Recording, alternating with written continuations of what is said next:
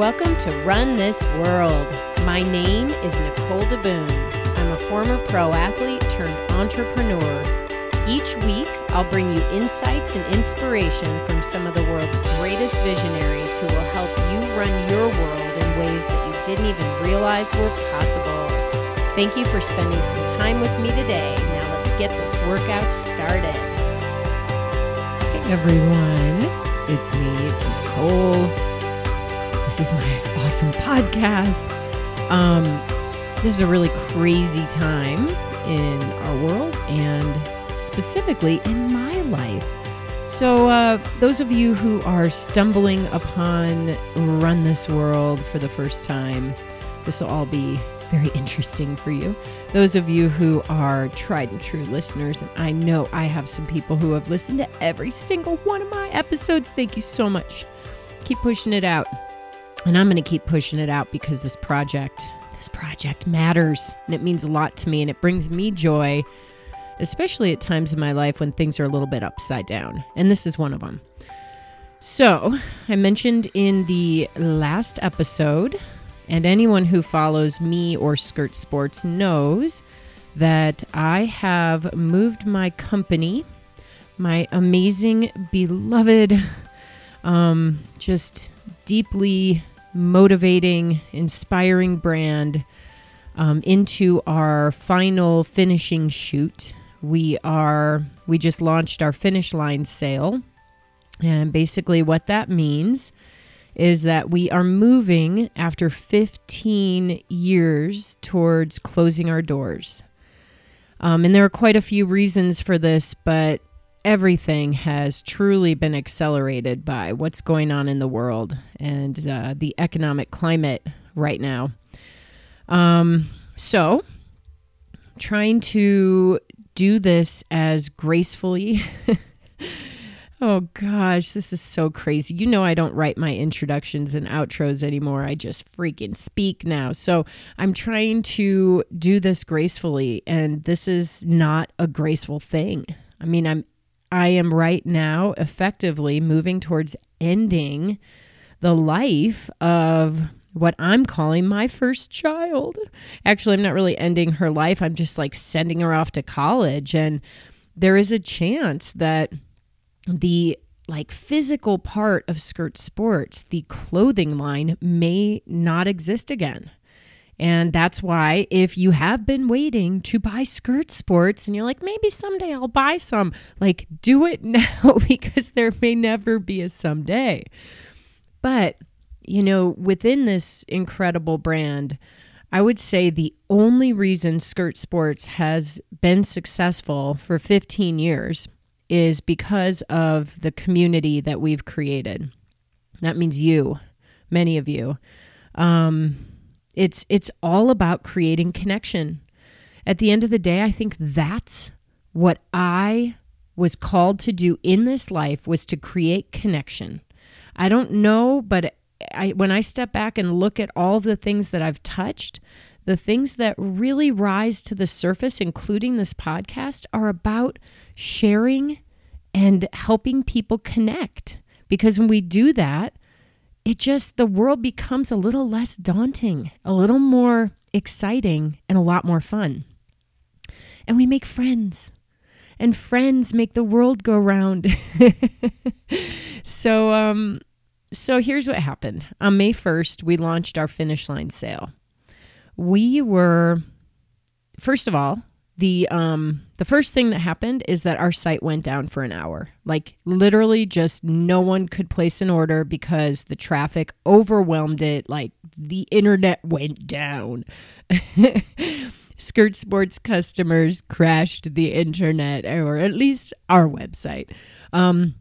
But at 7 a.m. on May 1st, things started cranking again, and it was off the charts. I mean, we were getting 5 to 10 orders a minute. I'm not kidding. And we're not talking about one item. Literally, I was in there last Friday packing. I mean, we're still catching up from May 1st on Friday, and I packed an order with 17 items.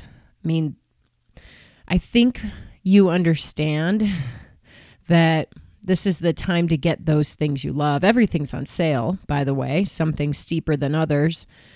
So in the very first week, we did over 3,500 orders. And for a little frame of reference, I would consider like 100 orders to be a pretty strong day, just like a strong, solid, steady day, and a day where you could almost not keep up. So 3,500 orders in a week, that's a lot. So we have our 5 employees that are still on board, and lovely, amazing people that I've been just absolutely blessed to work with. They are all with me. We are all in there, shipping away and doing things like reaching out to you, because in some cases, there was such a frenzy for the very last item, the last color and size of an item, that 3 or 4 people might have it in their cart at the same time, and the system allowed everybody to buy it. So only one person would get it. So some of you will be receiving emails that say, I'm so sorry, but this one item didn't ship. But fortunately, many of you had 6, 7, or 17 items on your list. So hopefully you'll be okay. So if you haven't shopped Skirt Sports, get over there and shop it. There's no codes allowed. There's no discounts because everything's on sale.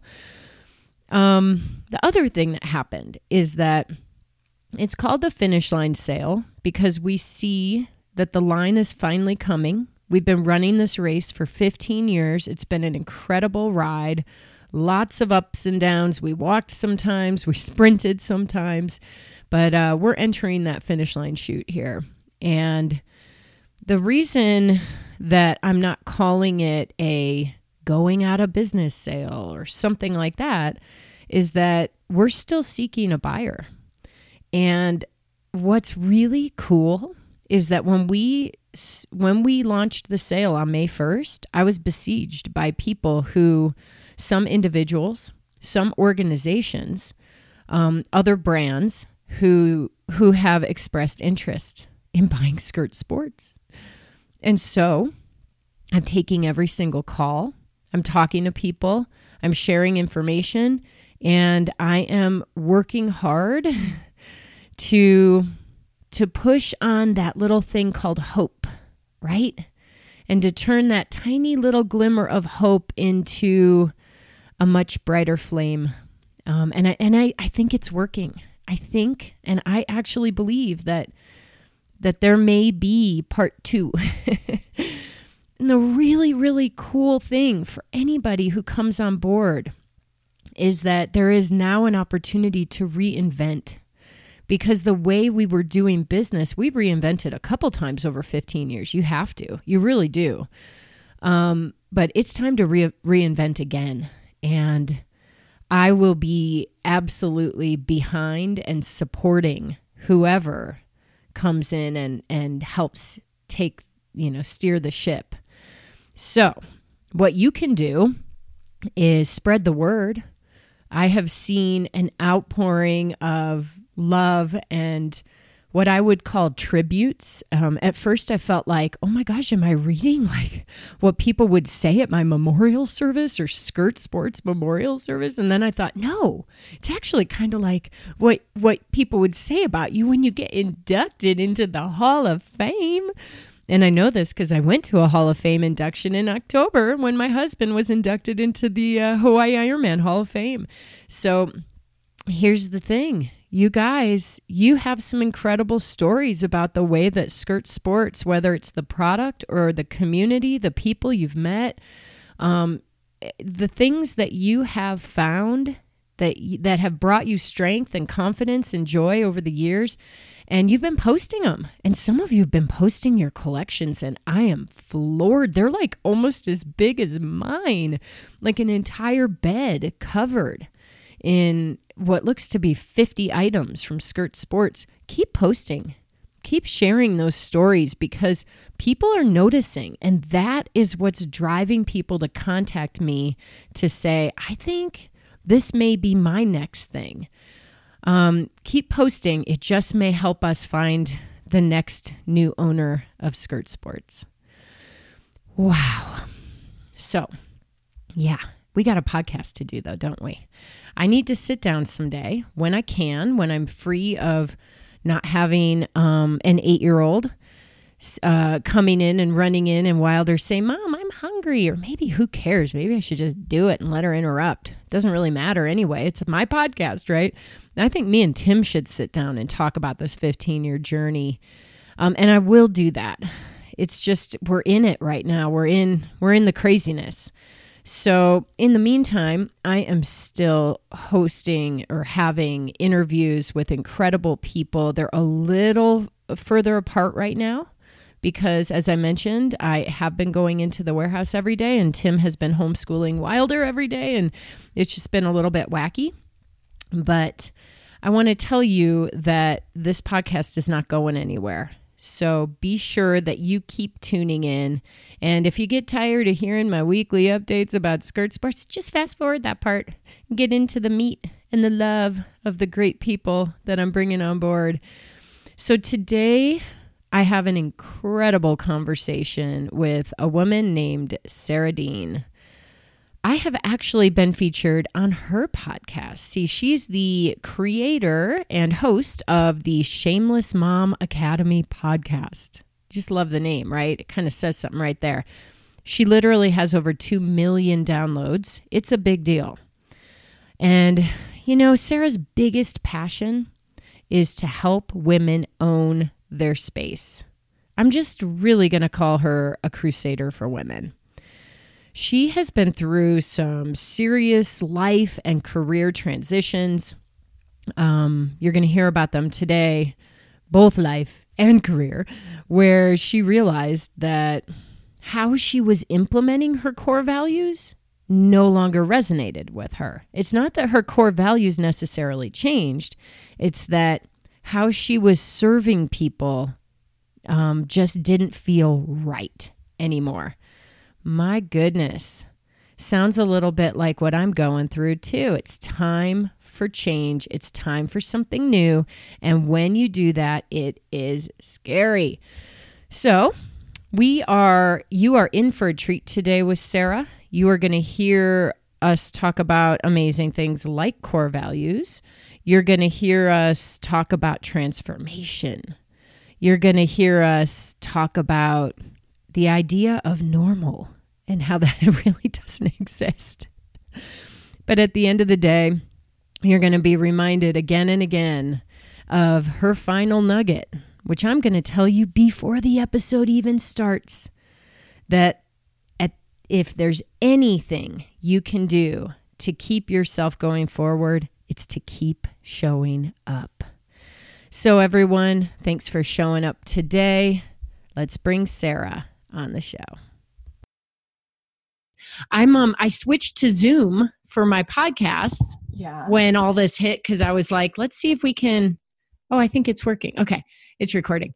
Because I was like, I think it might be good to see people's faces, right? It's fun. It's definitely fun. It definitely helps. You look showered. I did shower. I did not wash my hair. I blew dry my sweaty hair, as one does. Awesome. I didn't know that was okay, so wait. I have short hair, so I don't really do anything with that. You have medium length hair. So blow drying, is that like what a blowout is? Around here and like around my neck, and then just like blow dry the sweat. I mean, no one needs to know. No one's smelling me except for my family these days. So, well, that's very true. But do you kind of care what your family thinks? I mean, not in a pandemic. And especially, your kid. So Vinny, right? Yes. Your little boy. Yes. How old is he? He's 7. Oh my gosh. So isn't he kind of stinky, like in general? So he's not stinky yet, but he has one shirt that he wears every single day, a tie-dye shirt, that I make him one day a week take off so I can wash it.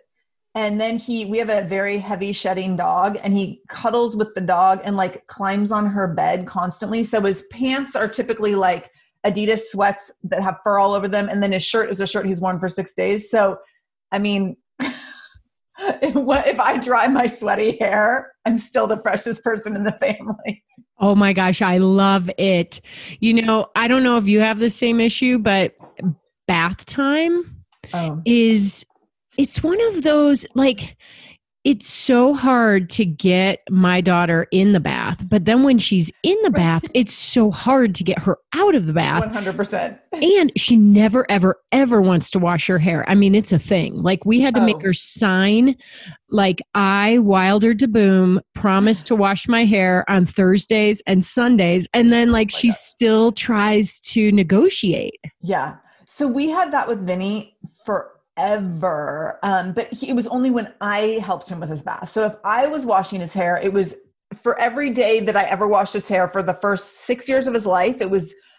Every time was like the very first time. It was a traumatic experience every time. If my husband would do it, it was like completely fine. Like, he would not whine a single bit, even though we used the same protocol.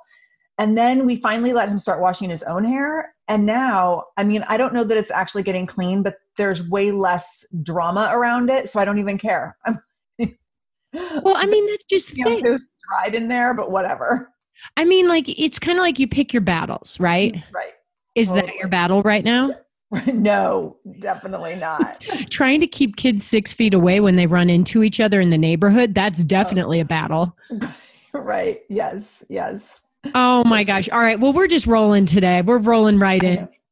It's so good to. This is so fun. I know. It's so cool to chat with you. I really love the conversation we had when I was on your podcast.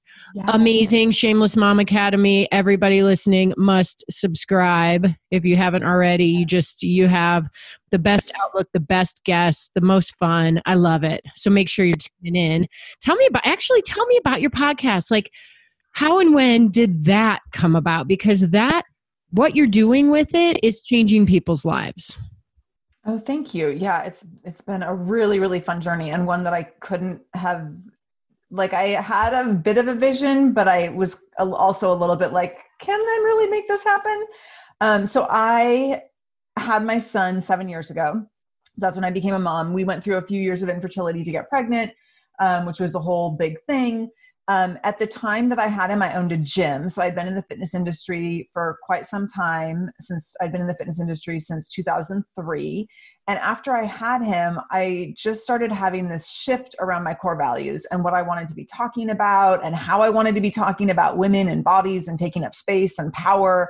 And one of the things that had always really tripped me up in working with women is how much of their worth and value was determined by the size or shape or look of their body. And after I had my son, that became even more glaring, that as I was working with people and working with moms specifically, I recognized how much they constantly prioritized goals around, as soon as I lose 20 pounds, as soon as I lose this belly fat, as soon as I, and it was all around this shrinking behavior. As soon as my body gets smaller, then I can go do this other thing. And that was always this top goal. It wasn't like, well, I want to write a book and then I'm going to go try to get healthy. It was like, no, I'm going to lose 30 pounds and then that'll qualify me to write the book or go for a promotion or sit on the board at the boardroom table. And after I had my son, I was like, I feel like I'm doing a disservice by my core values started to feel at odds with each other. Like, I wanted to be in this place of helping moms feel as powerful as they possibly could and help them take up space and have loud voices and have power and really own and embrace their power. And as I was trying to like shift my messaging at the gym around that, I was like, everyone still just wants to shrink their bodies. Like, you can't take up all the space in the world and have your top goal in life for most of your life be around weight loss. And that's the case for so many women. So out of that was born the Shameless Mom Academy, where it was really like, I dropped all the conversations. I was like, I'm never once having a conversation about belly fat on the Shameless Mom Academy. I'm done with that conversation. And so I created the show to have a place where I could just exclusively talk about helping women take up space. And that was that. And so, and then, a year and a half into having the show, I decided to sell my gym and go all in on the show and building a business around it. Oh my gosh. Well, there's so much to this story. I mean, definitely this is the world I live in, is helping women find happiness in their bodies. Yeah. Because, as a clothing company, we're creating products for women to use during fitness. And if the message in fitness is your body's not good enough, right, no one will ever put our clothes on to get started. Right. So there's a lot of conflicts there. I can totally see that. Yes. And what's kind of cool about you sharing or starting with this part of your journey is like your identity shifted multiple times in this few years that you're talking about. Yeah. Can we talk a little bit about your infertility journey? Like, let's maybe start there. It sounds like, you know, you had a partner, you're married, and it was like, okay, it's time to have a kid, and it didn't happen. Right. Well, and not only did it not happen, I'm someone who like had never gone without birth control, like ever, ever, ever, ever. And so then it was like this really cruel joke, but I was like, oh, like we never even needed that. Like, all the worry about this. Gosh. So it was a little ironic, but so we had this 3-year journey, and it was, so for someone, I am like a planner, I'm a control freak. We were very nervous about having a child. And I think you and I talked about this when you were on my show. Like we were nervous about having a child, but we also thought if we didn't do it, we would always regret it. So we should do it. And then I got to a certain age where I was like, okay, well, like we really should if we're going to. And then it didn't happen. And then it was this whole shift. And speaking to identity, like I'm someone who has never not been able to achieve something I set my mind out to achieve. And to basically, I remember one of my good friends who I've known since the 2nd grade, I remember telling her, I'm like, I keep failing the test. Like I've never gotten an F in my life, and I'm getting an F on fertility. And as someone who's only gotten A's ever, ever, ever, there was this piece of it that was like sad and very emotionally trying. And then there was this like high achiever piece that was like, what are we doing? What's the next step? Like I could not stop obsessing about it and just like go. So there was a lot of our journey that was me really just like driving the car and being like, here's the next stop. Here we go. This is the thing. And so by the time we got pregnant, it was a little bit like, holy cow, like what did we just go through? And we had to make, you know, a ton of decisions and financial and physical investments in all these different ways. And that was a huge shift in my identity and really eye-opening into this piece of my identity that had never failed at anything and could not achieve this one thing. So we finally got pregnant after, it was 2.5 years, I think. That 2nd year was really like a lot of 9 rounds of fertility treatment and like really hardcore, intense stuff. And then got pregnant and had a healthy pregnancy, healthy baby, all that stuff. And then again, high achiever, like entering motherhood and thinking like, okay, here's the dream, finally got it. And then, oh my God, it was so hard. Like sucked the life. Nursing was awful. The hardest thing I've ever done. I mean, I had all sorts of milk supply issues. I got super sick multiple times. I ended up in the ER when my son was 5 weeks old because of a nursing situation, like just so many things. And again, high achiever, I was like, how do I keep failing this? Like, this is not who I am. Wow. Okay. This is so crazy. And I know a lot of people listening are relating because on many levels, whether it's about having a child or other things that you decide you're going to do, and then they aren't as easy as you thought they would be, or maybe they'll never happen in the way you thought they would.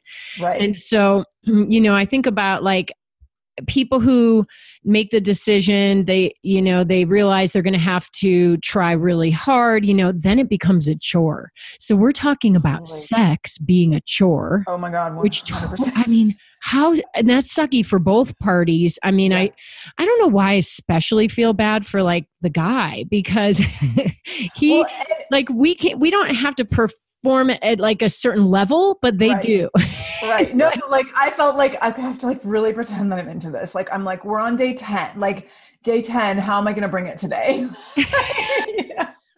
Oh my gosh. So like, maybe the first few months you could look at it as this fun challenge. And then after that, you're like, oh my God. And then it's dragging on into years, and then you start doing things that cost a lot of money and you're investing. And I mean, did there ever come a time when you were like, $10,000 more and we're done or something? Yes. I mean, was there like a deadline? Yeah. So when getting pregnant with my son, we were lucky in many ways, none of which felt lucky at the time, but we were lucky because we were able to do inner cervical and intrauterine, oh my gosh, injections. It's not injection, inseminations. So intrauterine and inner cervical inseminations. And so those were and we did them at my doctor's office, not a fertility clinic.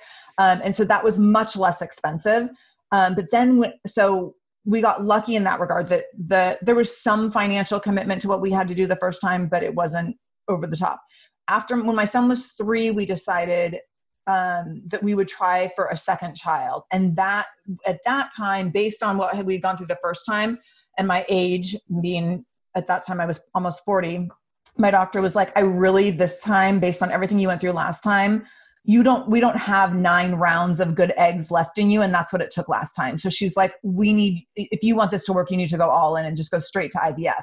So, which then we had to go into this world of like really hardcore fertility stuff. And for that, I was really resistant because infertility is big business. Like it is big business. It's gross. It's disgusting. It's a massive moneymaker.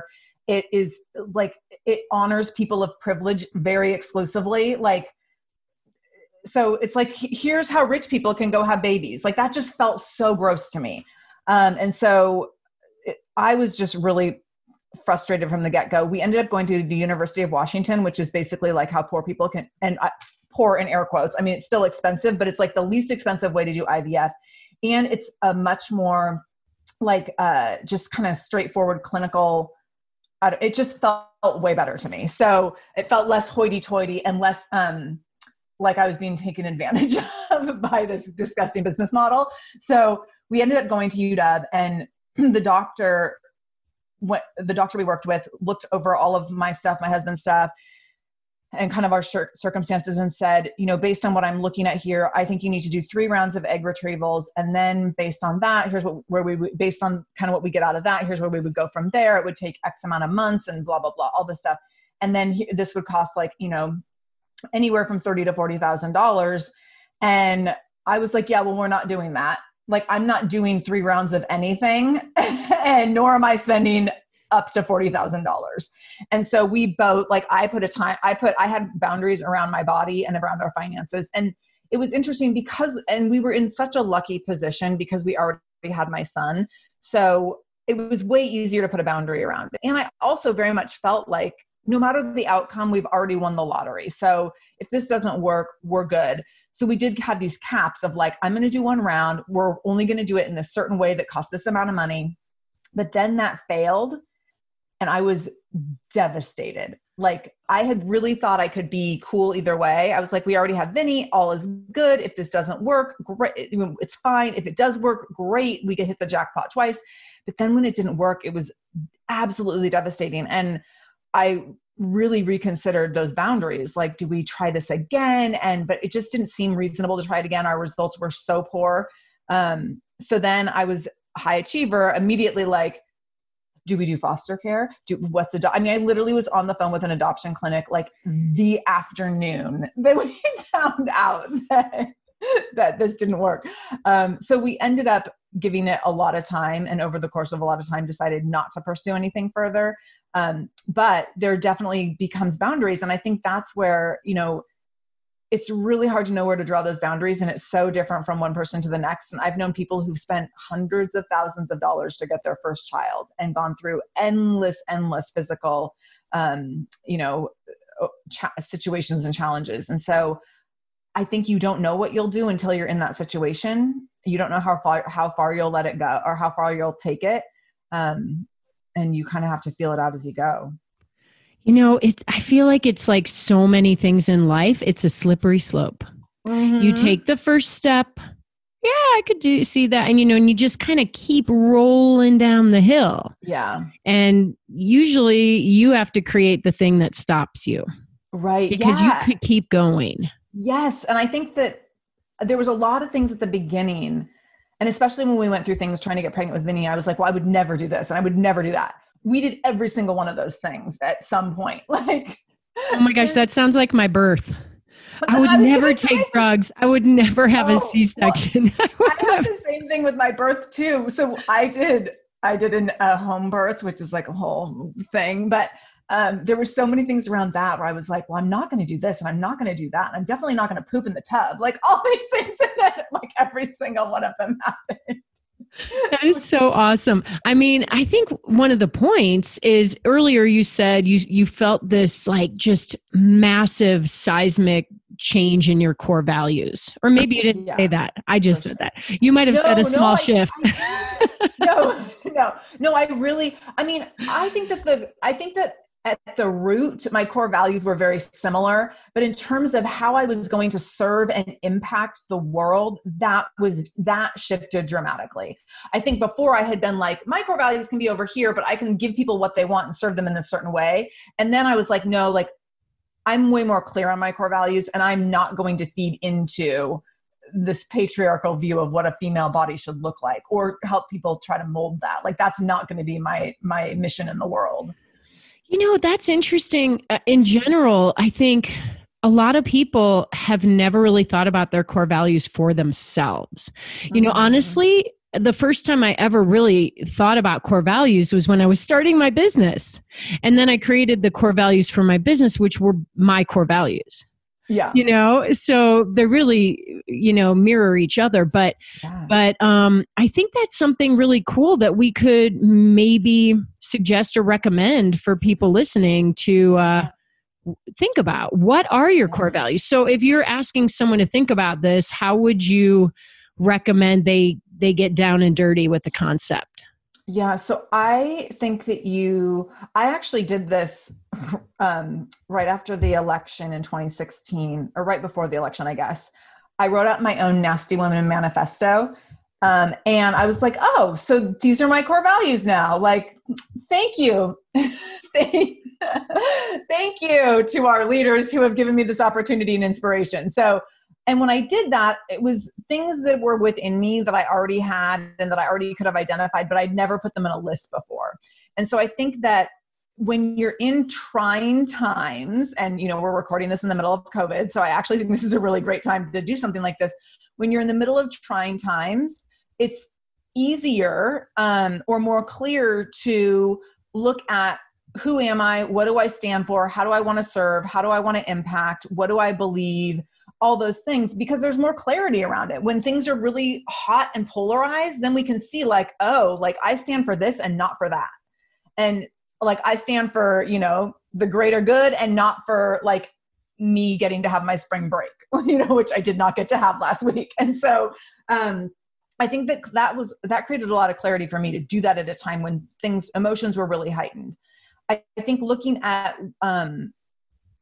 like how you show up, looking at what your boundaries are with people. So mine have really been, you know, for me, coming up with core values is really around how I relate to other people, how I serve other people, what I model to my child. And so it's a lot around empathy and compassion and leadership and kindness and, you know, taking care of myself, like independence, taking care of myself as a priority versus prioritizing other people in my family, which is, you know, a little bit controversial.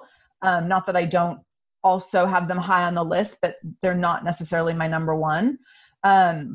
So I think that you have to look at all of those things. And I also think you have to give yourself a little space and grace to do it. Like this isn't like start a list, brain dump it, start a note on your phone, and come back to it every day for a week or two and see what feels good. And then start to narrow it down. Cause I definitely go through phases where I'm like, oh, here's 37 things, you know, and that's like, you can't keep track of all that. So then narrow it down. What's the question that people are answering when they're brain dumping? Is it, what do I believe in? I think it's, what do I stand for? So what ended up happening with me when I did this, and when I created my Nasty Women manifesto is, which I didn't anticipate this, but it was such a gift, and I did this a little bit when I came up with core values for my gym too, is in coming up with the core values, you essentially are creating a filter through which you can make decisions. So if someone comes to you to say, and I mean, this would have happened to me at the gym all the time. Someone would come and say, hey, so there's these weight loss pills we would love for you to sell in your gym. And I'd look at my core values and be like, oh, well, that doesn't fit in my core values. So the answer is no. And so when I did this with the Nasty Women Manifesto too, it was a very similar thing. And it became kind of this filter around the podcast when I was like, here's my manifesto. And now I know exactly what I stand for. And so now when I go to make a decision, that's the filter. Like, does this meet these criteria? So I think the question is like, what do I stand for and how do I show up? And I think that you can get a lot of clarity around that. I think there's, I think there's more nuanced ways to kind of make those questions more specific as you go. But I think that's kind of where you start. Yes, I like that. And I think the harder part, the easier part, I love your idea that you're going to see things more clearly during trying times. I think that's so freaking true. It's how you want to share who you are and what you stand for with the world that's a little harder to get to. Like, okay, let's go back in time.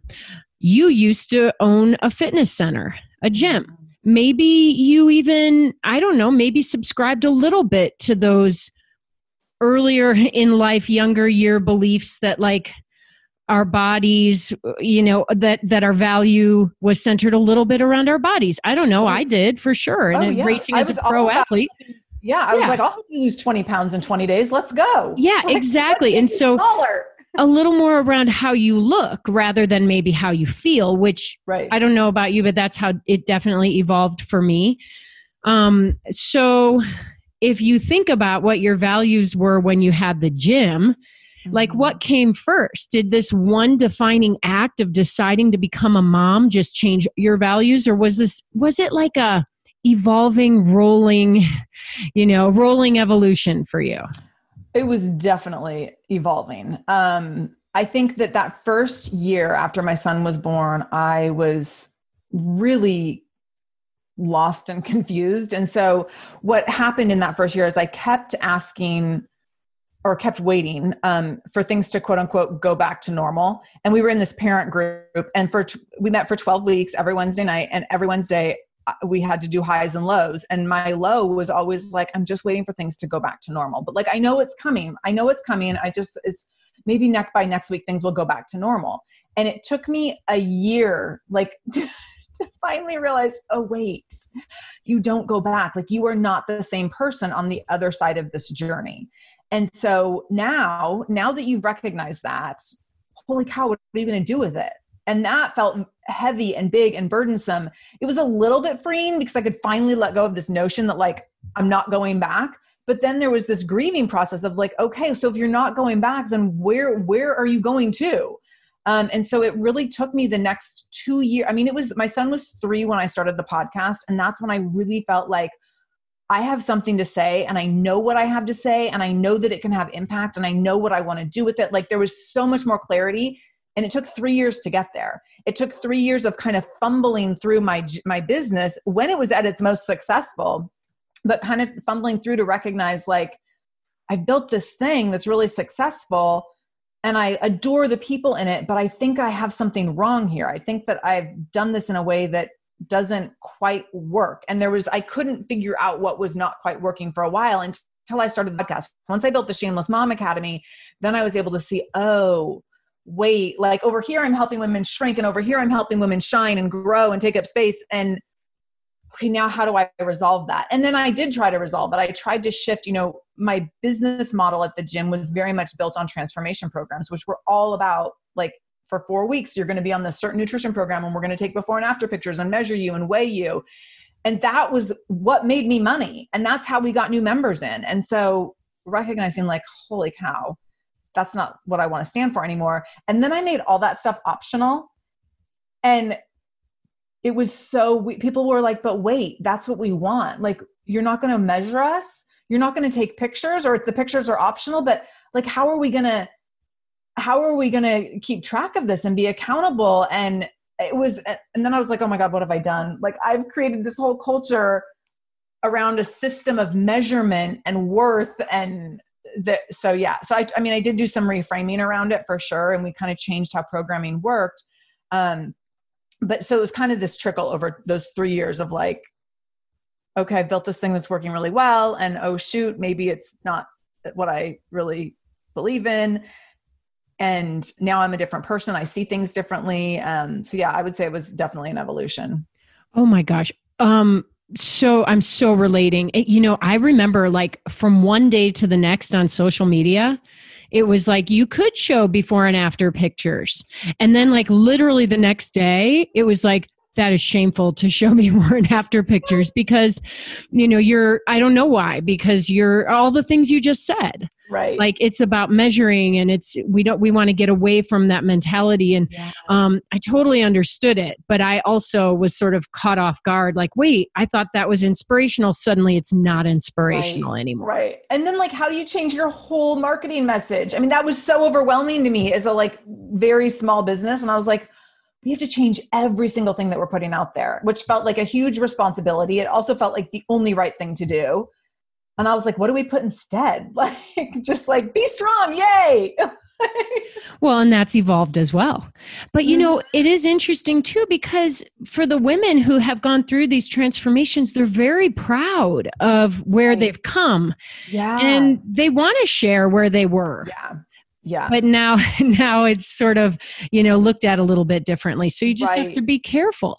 So I actually need to understand your athletic and fitness background.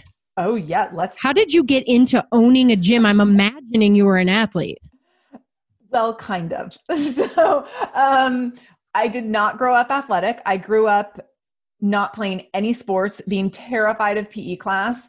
I broke my thumb in PE class my junior year in high school and had to sit out for like 6 weeks. And it was like the best gift that happened to me in my entire life because anything to get out of PE was like a dream for me. So I did not grow up athletic at all.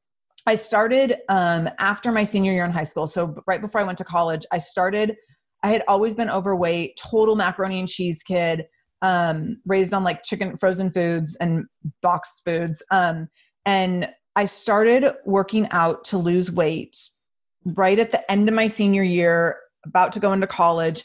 And I had a lot of success. I lost weight and got recognized for it and got a lot of positive reinforcement. And that was hugely, hugely motivating to me. And so and again, like things have changed so much. The reinforcement I got was not healthy reinforcement, but it kept me going and I clung to it. So I ended up starting running, and it was this like very secret project because I had not grown up athletic. So I was like, I don't want anyone to know that I'm going running. I don't want anyone to see me. I don't want to talk about it. But I started running, and I would run from my house. I would leave my house and I would try to run for as many days in a row as possible. And every time I left my house, I tried to run a little bit further and a little bit faster. And it was awful. And I remember at one point being like 42 days in a row and being like, I hate this so much. Every single day is harder than the day before. Like, at what point does this like get better? But I had no one to ask. There was no social media. I had no resources, no mentors. And I was like, I guess I keep doing this. I did that for years, like just tortured myself with running. And then after college, I started working, my first job after college, I worked in a psychiatric hospital, and a couple of my coworkers wanted to sign up to do a 5K. I'd never done a race before. I was terrified, even though I was regularly doing like 5-6 mile runs. To sign up for a 3-mile run where there'd be a crowd was terrifying to me. So we did a 5K. It was super fun. Then we did a half marathon, and it changed my life because I could not believe that I was able to run that far, that this girl who had never, who hated PE class, who was not athletic at all, could go out and run 13 miles. And so I did that. Those same coworkers were like, let's do a triathlon. I said, absolutely not. I don't do that. And a year later, I did my first triathlon and loved it. There was like 5 or 6 of us that did it. All of them hated it except for me. Like I got done and I was like, when are we going again? And so then I did a ton of triathlons for years after that, and just sprint distance ones, but I had so much fun with them. And so I did all sorts of endurance triathlons and half marathons for many years. And at a certain point in my career at the psychiatric hospital, I got very burned out and thought I needed to go back to school to do for the next thing, a new career. And I was going to go get my master's in teaching, which was going to be $50,000. And I would be making the same amount of money when I got done at the end. And so I was like, that doesn't make sense. So then I thought, well, I could go become a personal trainer. It would cost me $6,000 and I can make way more money when I'm done. And even if I only do it for a few years, it might just be really fun. Like I'm so personally invested in fitness and this is so fun for me that why don't I just make my hobby my career and see what happens? And so that's what I ended up doing. And Wow. Okay. So you were a personal trainer, having fun, turning a passion into a job, Right. but Yes. then that doesn't mean you just buy a gym. No, that was like a whole evolution over many years. So I started out as a personal trainer, working in other gyms. I was always an independent contractor, so I always had my own business. I was never an employee of a gym because I wanted to make more money. And so as an independent contractor, you were able to do that. So I had to get a little bit scrappy around like being a business owner and being an entrepreneur very early on, even though I did not have a clue what that meant, nor did I embrace being an entrepreneur. In 2008, 2009, when the economy crashed, I lost a ton of my personal training clients. And so I had to restructure that whole business and go from one-on-ones into group stuff. And what ended up happening at that time is I was training out of two little studios, and one of them had a kind of a classroom off to the side. And I was like, okay, I can bring groups in here and have like 5 or 6 people come in at a time. And that became my new business model because it was cheaper for my clients to work out with me that way. It was a way more valuable in terms of, using my time as a resource. And I ended up building a program out of that took off over the course of the next year or so. And I outgrew that space and then eventually had to get my own space. So I never really set out to own a gym. In fact, I really resisted it. And even when I went and got my own space, I was still like, maybe I can just find someone else's space. Like that's way low risk compared to getting my own space. But I ended up having to get my own because I couldn't find there was no one who was like, yeah, bring your 30 people into my exercise classroom when I don't need it. So instead, I just ended up getting my own space when I was 38 weeks pregnant, laying flooring in my first gym. Oh my gosh. Yeah. Oh, I didn't realize that. Oh, look, we have a guest. Okay. Hi. See, there's the tie-dye t-shirt. We have oh, wow. That's no joke. And we have another guest, your puppy. So hopefully you have an editor. This is what I love about, this is like real life these days. Kids come in and out. I was wondering, like, both of us have kids and we're not homeschooling them, and it is Tuesday. So how's he getting homeschooled right now? So he actually just had a class Zoom call that ended 5 minutes ago. So my husband set him up on that. And now who knows, he's probably going to go play Minecraft. I feel like, okay, one of the reasons that I believe you have been so successful and developed such an incredible community where you connect people and connect them to each other and to you is because you're relatable, you are imperfect, and you give women this feeling of permission to be imperfect themselves. Like they don't have to put on airs. And now I can see through this journey, this, path to where you've gotten and how you've been able to do that and create that kind of persona for yourself. And it's interesting when you talk about your core values or how you present today with empathy and compassion and kindness and independence. Like I can see that with this concept of being able to be imperfect, right? Mm-hmm. It's okay. None of us are perfect. I don't know. I feel like there was a big shift not too long ago where imperfect became the new perfect. And you were probably steering the ship in our whole culture with this. I mean, I don't know if I'm steering the whole ship, but and I also think that to embrace imperfection as a perfectionistic type A control freak kind of person, which I very much identify with. So, and I think I attract a lot of those people in my audience, like that, you're a high achiever, you always got straight A's. And now how are you going to go out there and take some risks and get to the next level? And that's really hard, but it's also the only way to get to the next level. Like right. if you're going to be a perfectionist, you're going to stay stuck right where you are right now forever.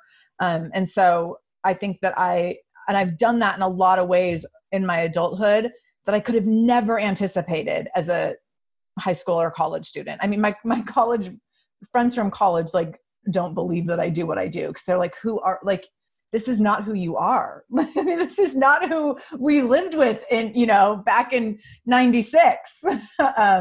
But I've really learned the gifts of imperfection. I mean, that's Brene Brown's book title, not mine, but the gifts of imperfection and like how far that takes you. And so it's really, really worth it. And I think that I've gotten so much better at embracing imperfection and going for things and really trusting that I can figure it out as I go, even if it's imperfect, even if it's ugly, and sometimes even if it's a little bit reckless. Well, yeah, for sure. I mean, I think one of the big things that happens when we're getting ready to make a shift, and I think it's a really cool topic for you to talk, to speak to today, is this idea of pivots or shifts or transitions in life. We're all like in this holding pattern right now, but I have a feeling a lot of people are going to come out of this ready to make a shift, a pivot, a transition, whether they're leading that decision or whether it happened to them during this time. A lot of people have lost their jobs. So, there is something new that's going to happen. And I feel like the very first emotion that usually hits is fear. Mm-hmm. And when you're operating out of that place of fear, it's very difficult to take the steps forward. But as you just said, the only way to do something is to take steps forward. Right. So maybe you can talk about this concept. I don't know, maybe you even have a great example of a time in your life when you were making a shift and you encountered those first emotions. How do you get through those? I mean, I always feel fear. So I'm a pretty anxious person by nature. Like, I have not been clinically diagnosed, but I'm sure any clinician would diagnose me with anxiety. And so I feel a lot of fear all the time, but I also am a really good data collector. And so what I mean by that is that I can feel the fear and then look back in my life and be like, okay, so here's the fear that I'm feeling over here that's saying like, don't do that. You might fail. You might look ridiculous. You could lose everything. And then here's the data over here that shows every single time you've tried hard, you have figured it out, and you have figured out a way to not only do something and do it correctly, but also do it really, really well. That's who you are. And so that fear can be sitting here and telling you like, this is scary, this is unpredictable, you don't have control. And also every time I go for it, I figure it out, even if I fall flat on my face. And so now I can really look at, okay, which one am I going to listen to? And I think that so many of us are in the situation right now of having to sit with fear and deciding, how are you going to listen? Are you going to listen? And what are you going to listen to? And how are you going to listen? And I think to your point that so many people are going to have shifts after this, I 100% agree. And I think that I really want to encourage people to start listening now. I feel like a lot of times we go through these things and we don't recognize until after the fact, like, here's the thing that changed my life, or here's the thing that changed everything. And I can go back now, years later and say like, okay, that half marathon changed everything. Meeting my husband changed everything. But when you're in it, you're just like, I don't know, this is just what I'm doing. So I'd encourage people right now, because it's the first time any of us have been in a pandemic, to look at the fact that this might be the thing that changed everything. And that it could be super messy and hard and ugly and very confusing and terrifying. And also those of us who are ready to recognize that, oh, wait, when things get hard, I get creative, I get crafty, I get, super scrappy. I figure things out. That's what I do. And I have a track record of doing that. And especially like if you've been an athlete, for sure you have a track record of doing that. If you're a mom, for sure you have a track record of doing that. Like there's certain pieces of our identity that by virtue of those being pieces of us, we've been super able to shift and pivot and adapt. And we've been able to get scrappy every time we fall on our face. And we've been able to evolve and grow and learn huge, massive lessons out of the hardest, darkest times. But you have to be able to identify that that's who you are and where you've come from. And so for those of us that are feeling fear, I think we have to really look at, okay, I feel the fear. The fear is always going to be there. Fear is actually something that keeps us safe. It's very necessary. And so letting it be there for the ride, but it doesn't get to drive. So the fear is going to be there, but I'm still driving. And so it's going to sit right there on my shoulder next to me in the car or whatever, but like I'm driving the car because I know that when I drive, I make things happen. And when I drive, I come out on the other side, even if it's ugly and messy between, point A and point B. Oh, that's such a great way to put it. I've been thinking as you're talking here about this idea of going back to normal, right? So you brought that up earlier, like, right, I had a baby. And then I was like, well, when are things going to get back to normal? And then it was like, they're never going to get back to normal. And in the grand scheme of things, this pandemic, this is going to be a blip, right? Right. But is there a normal on the other side, or is this an opportunity for us to make some changes? Yeah. And one of the questions that kind of hit me while you were talking is, I almost have fear of going back to normal. Like I kind of, he's awesome. I kind of want to ask myself, what do I actually appreciate or like or find exciting about what's happening right now and the changes we've actually had to make? Like you mentioned driving the car. Well, literally, we're not driving our cars much. Right. And I'm kind of enjoying that. Right. So maybe there's something to this, and we could, pose the question, what is good about what's happening right now in your lives? Yeah, I absolutely agree. And I think that when this first all started, in Seattle, so I'm in Seattle, so we were like the original epicenter. And when this all started, I think that it was like, oh, so for 2 weeks, things are going to be closed down. And so, okay, like we can, and there was a time when 2 weeks felt like the kids are going to be out of school for 2 weeks. What are we going to do? And so that was this blip where we were like, okay, this is going to be wild and crazy, but we're going to figure it out and then we'll go back to normal. And now we're in this, at this point, we've been in it for 6 weeks here in Seattle. There's probably another 6 weeks ahead of us. This is going to be historically a blip, but for those of us living through it right now, this will change things. And I think there will not be a going back to normal. I think we're in this transition, maybe not unlike the transition into motherhood for me, where you can't go back because now you've seen things and done things and endured things where you're like, oh, so now I learned all these things about myself, what I value, what I stand for, how I show up, how I want to spend my time, how I don't want to spend my time, like how I want to impact the world or the environment or whatever.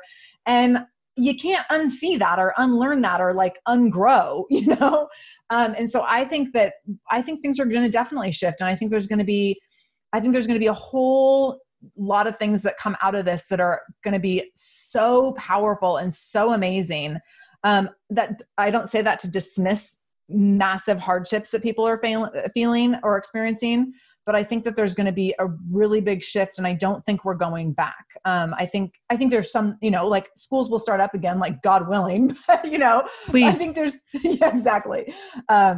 But I think there's a lot of things. I think we have this new level of consciousness and awareness from this experience that you can't take that away. Totally agree. We need to hang out more. We can't. I know. We literally can't right now.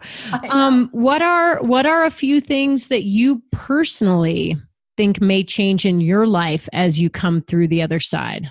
Yeah. So I think one of the things I alluded to was this being out of school thing. And I thought there was no way. So I'll back up. Prior to this, prior to school shutting down and COVID hitting and all this, we were supposed to go to Mexico for 9 days for spring break.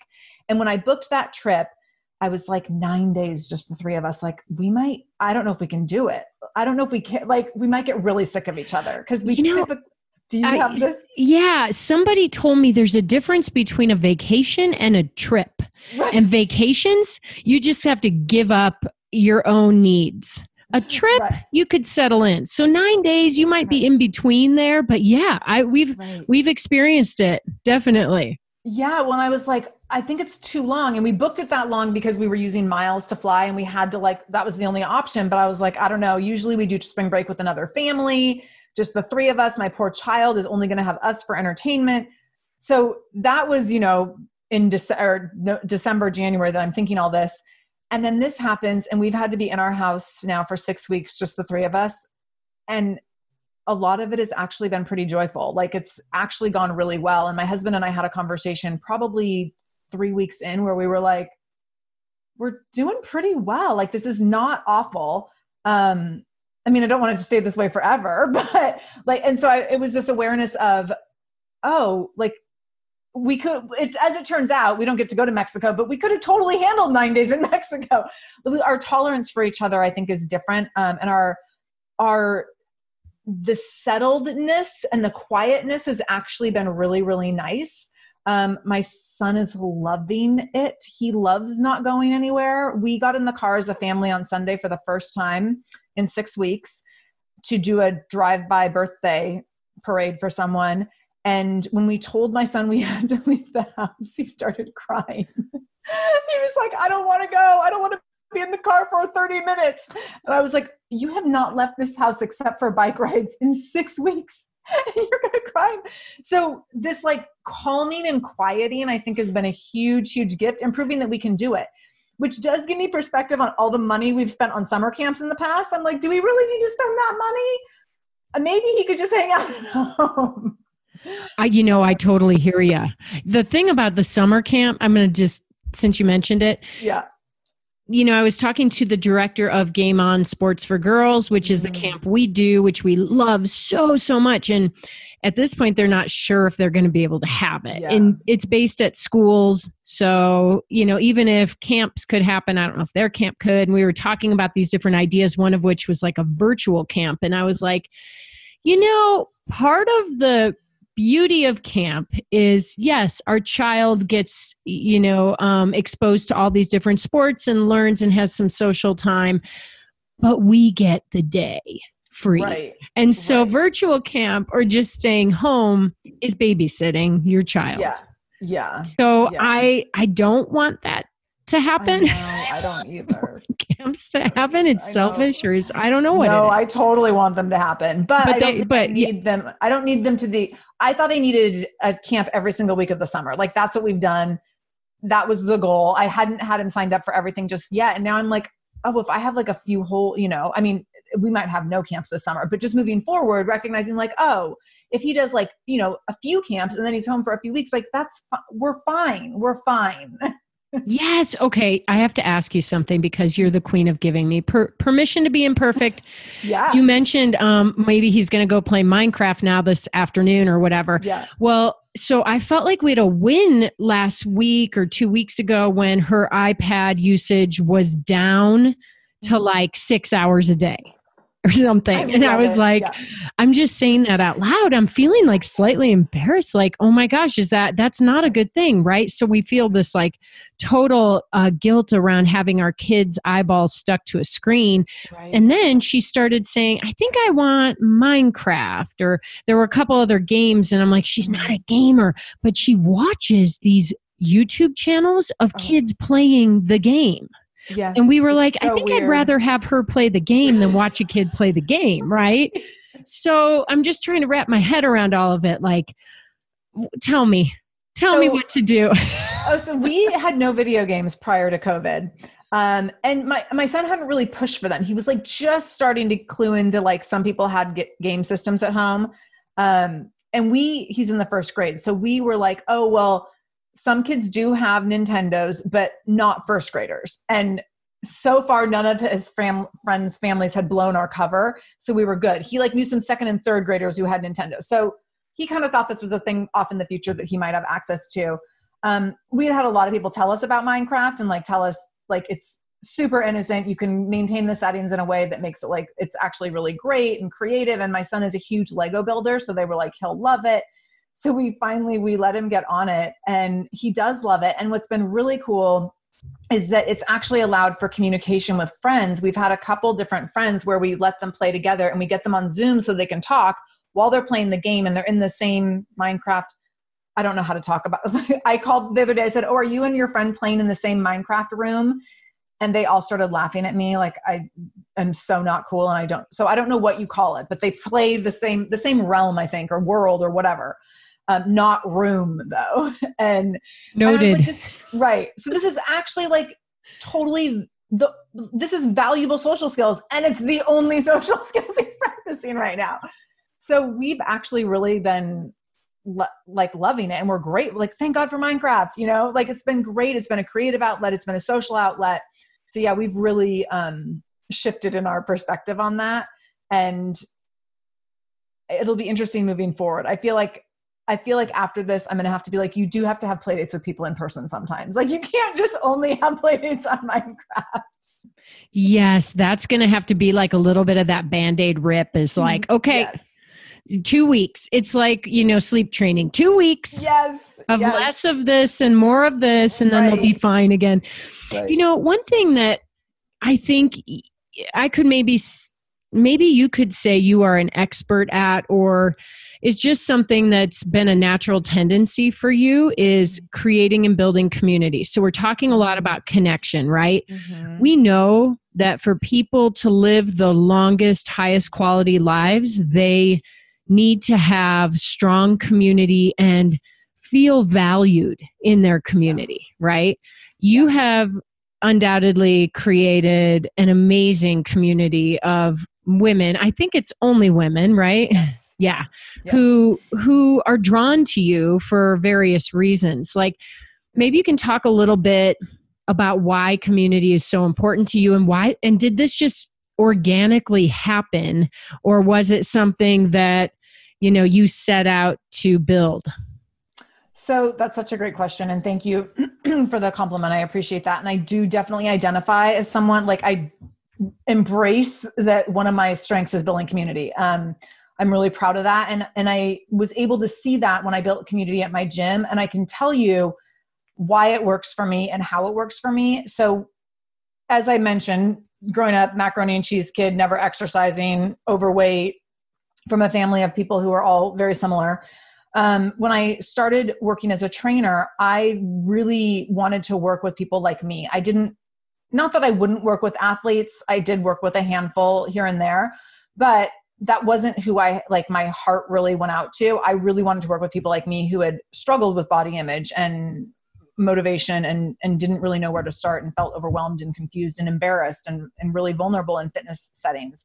And when I started building community and I talked really openly about that, people were very attracted to that. People loved that I could come in and say, like, here's where I've struggled, and here's how I still struggle, and this is what it has looked like for me.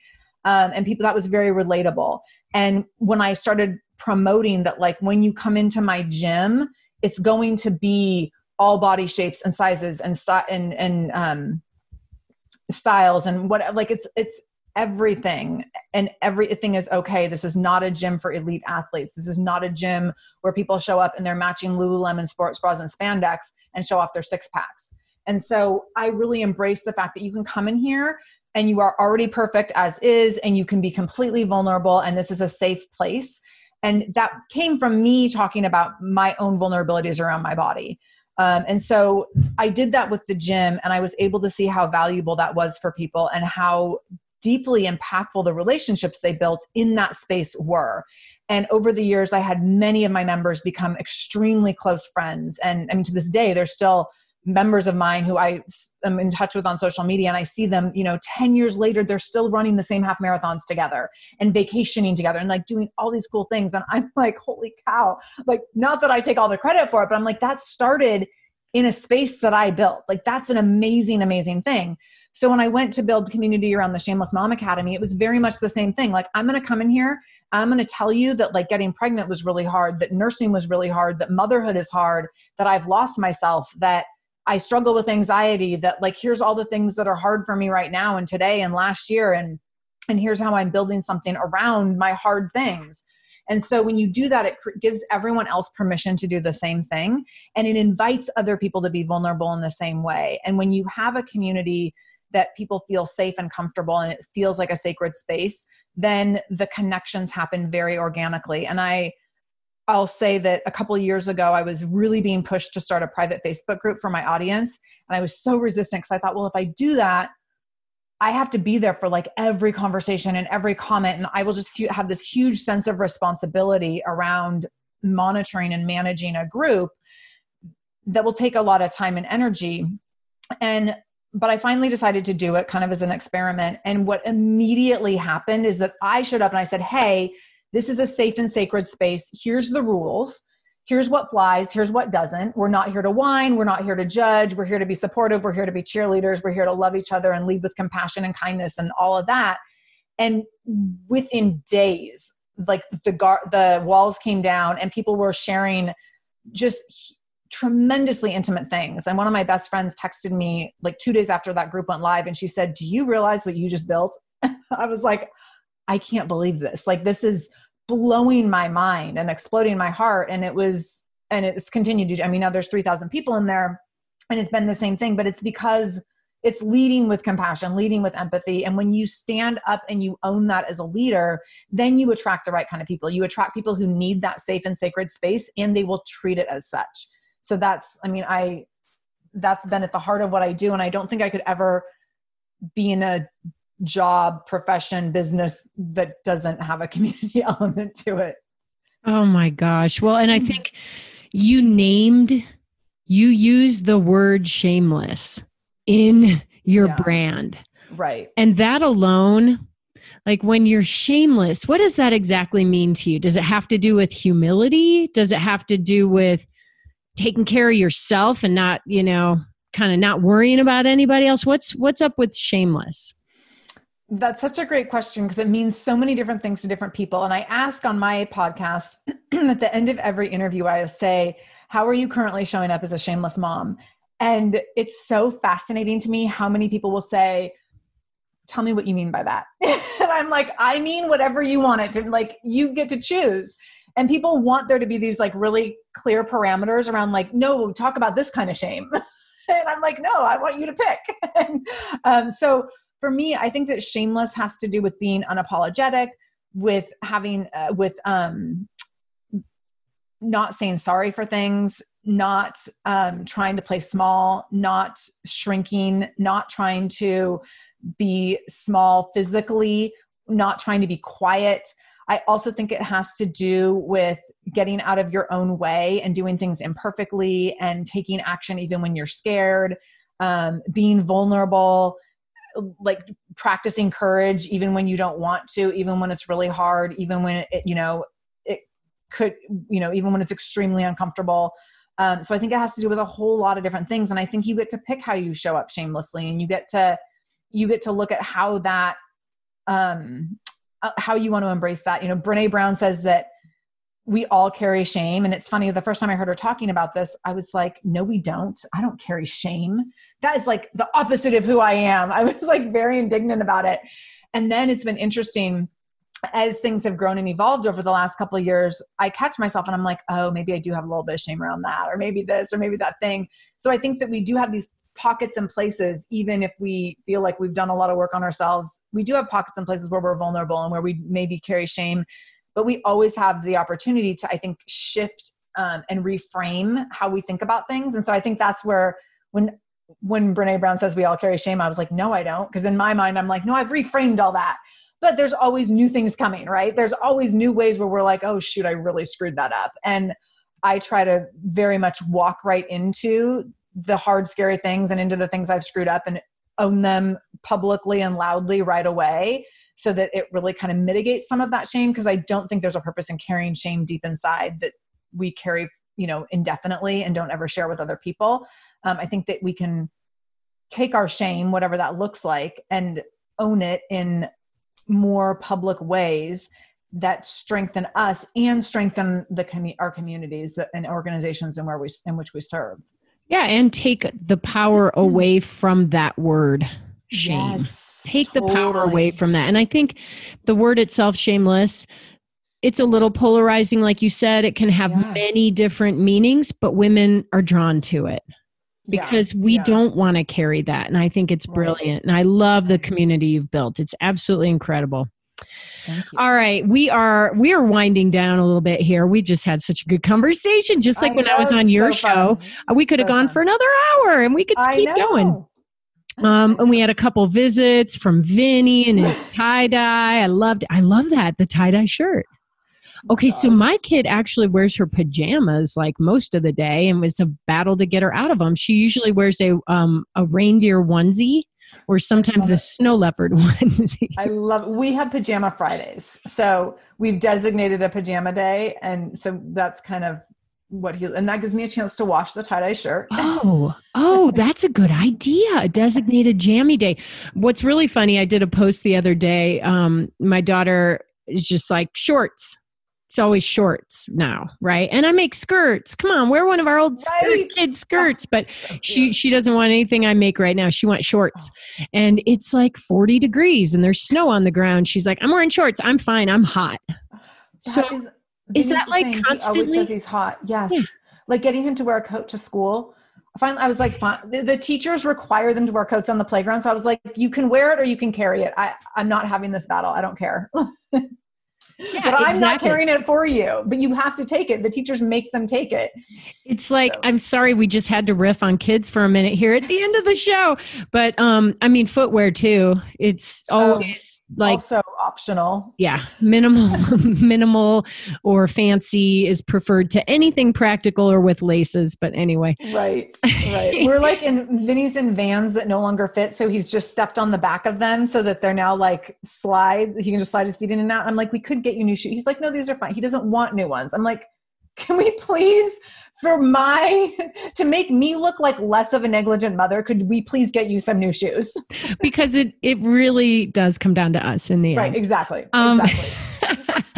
So, before we roll into the last question, I kind of want to know what's on the horizon. You're a woman who grows. Growth is part of who you are. You are not someone who sits stagnant. No, like where are your little growth ripples going? It's so interesting because this question or my answer is so different now than it would have been a few weeks ago. So growth in 2020, I don't know what it's going to look like. And I don't love that. I really don't love that. Like, I'd really like to have a plan and a schedule and I'd like some like metrics that are guaranteed. So in the absence of that, for me, what I can see is that what's to come is more uncomfortable growth. It's more putting myself out there in different ways, but it's also more peace around constant evolution. And I think that I've spent a lot of time in my careers, plural now, trying to I'm going to get to the certain point so then I can relax. And I know now that's not who I am. And so I think that that's actually a little bit comforting to recognize that's not who you are and you might never retire. So just get over yourself.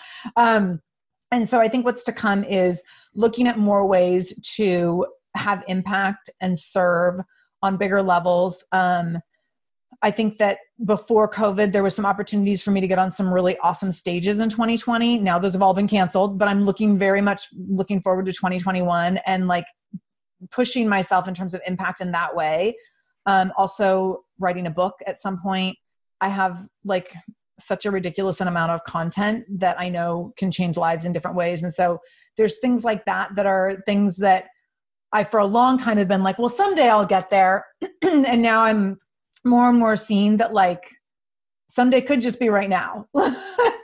So. Yeah. What happens when we get rid of the word someday? Right. We start doing those things. Amazing. Right. Well, I cannot wait to see what's going to continue out of this crazy time in our lives for you. Let's leave our listeners with the final question I ask everyone who comes on my show. And that is, if you can leave our listeners with one final piece of advice, one little nugget to help them run their worlds in a bigger and better way, what would yours be? Oh my gosh, such a great question. So mine would be to keep showing up.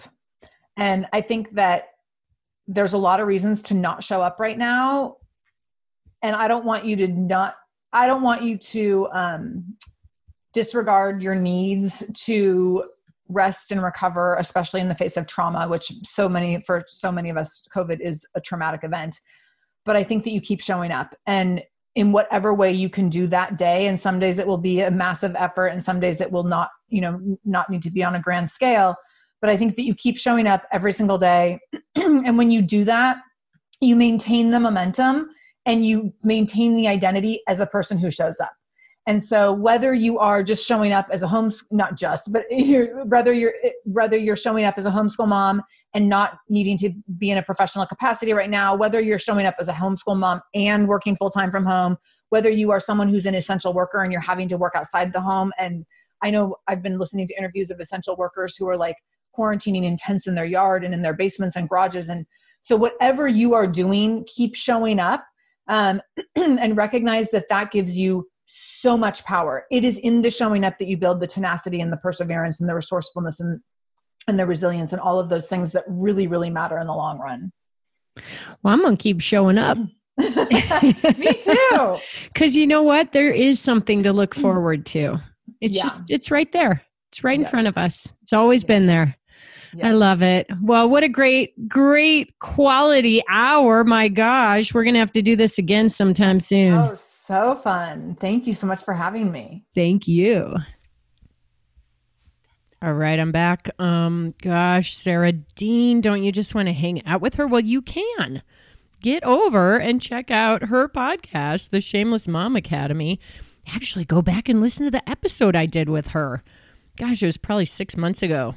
I'll put a link in the show notes here so you can find that really easily.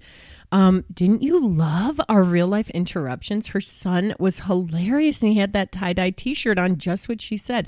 Anyway, I love it. I love her, everything about her. She is just real. She is living her true, authentic self. I don't care if it's kind of a buzz phrase these days. She really is. And what I truly do love about her is how she makes women feel like it's okay. Whatever it is, it's okay. And men too. I know we got some guys who listen to the Run This World podcast. I don't purposely mean to exclude you. You're very included. And so when I say women, in your head, just think men and women. It's like a knee-jerk reaction for me. I've been working with women for so many years. But here's the thing. I really love her final nugget, and I'm just going to repeat it again. And I'm going to write it down, and I want all of us to keep repeating it. And I'll be honest. You know that one of my very first episodes, in fact, I think it's episode 2, was Catherine Switzer. And one of the things that she also says is keep showing up. So everyone, keep showing up. Show up to your homeschooling mama role. Show up to your virtual conference call role. Show up to your mask-wearing grocery shopping role. Like, just show up in the best way you can. That's what's going to get us through all of this. And make sure you show up on skirtsports.com. Yes, we are sold out of a lot of things, but I will tell you right now, we still have a lot of other things. So if what you thought you wanted didn't exist, then guess what? It's not what you really needed. What you really needed is something else on our website.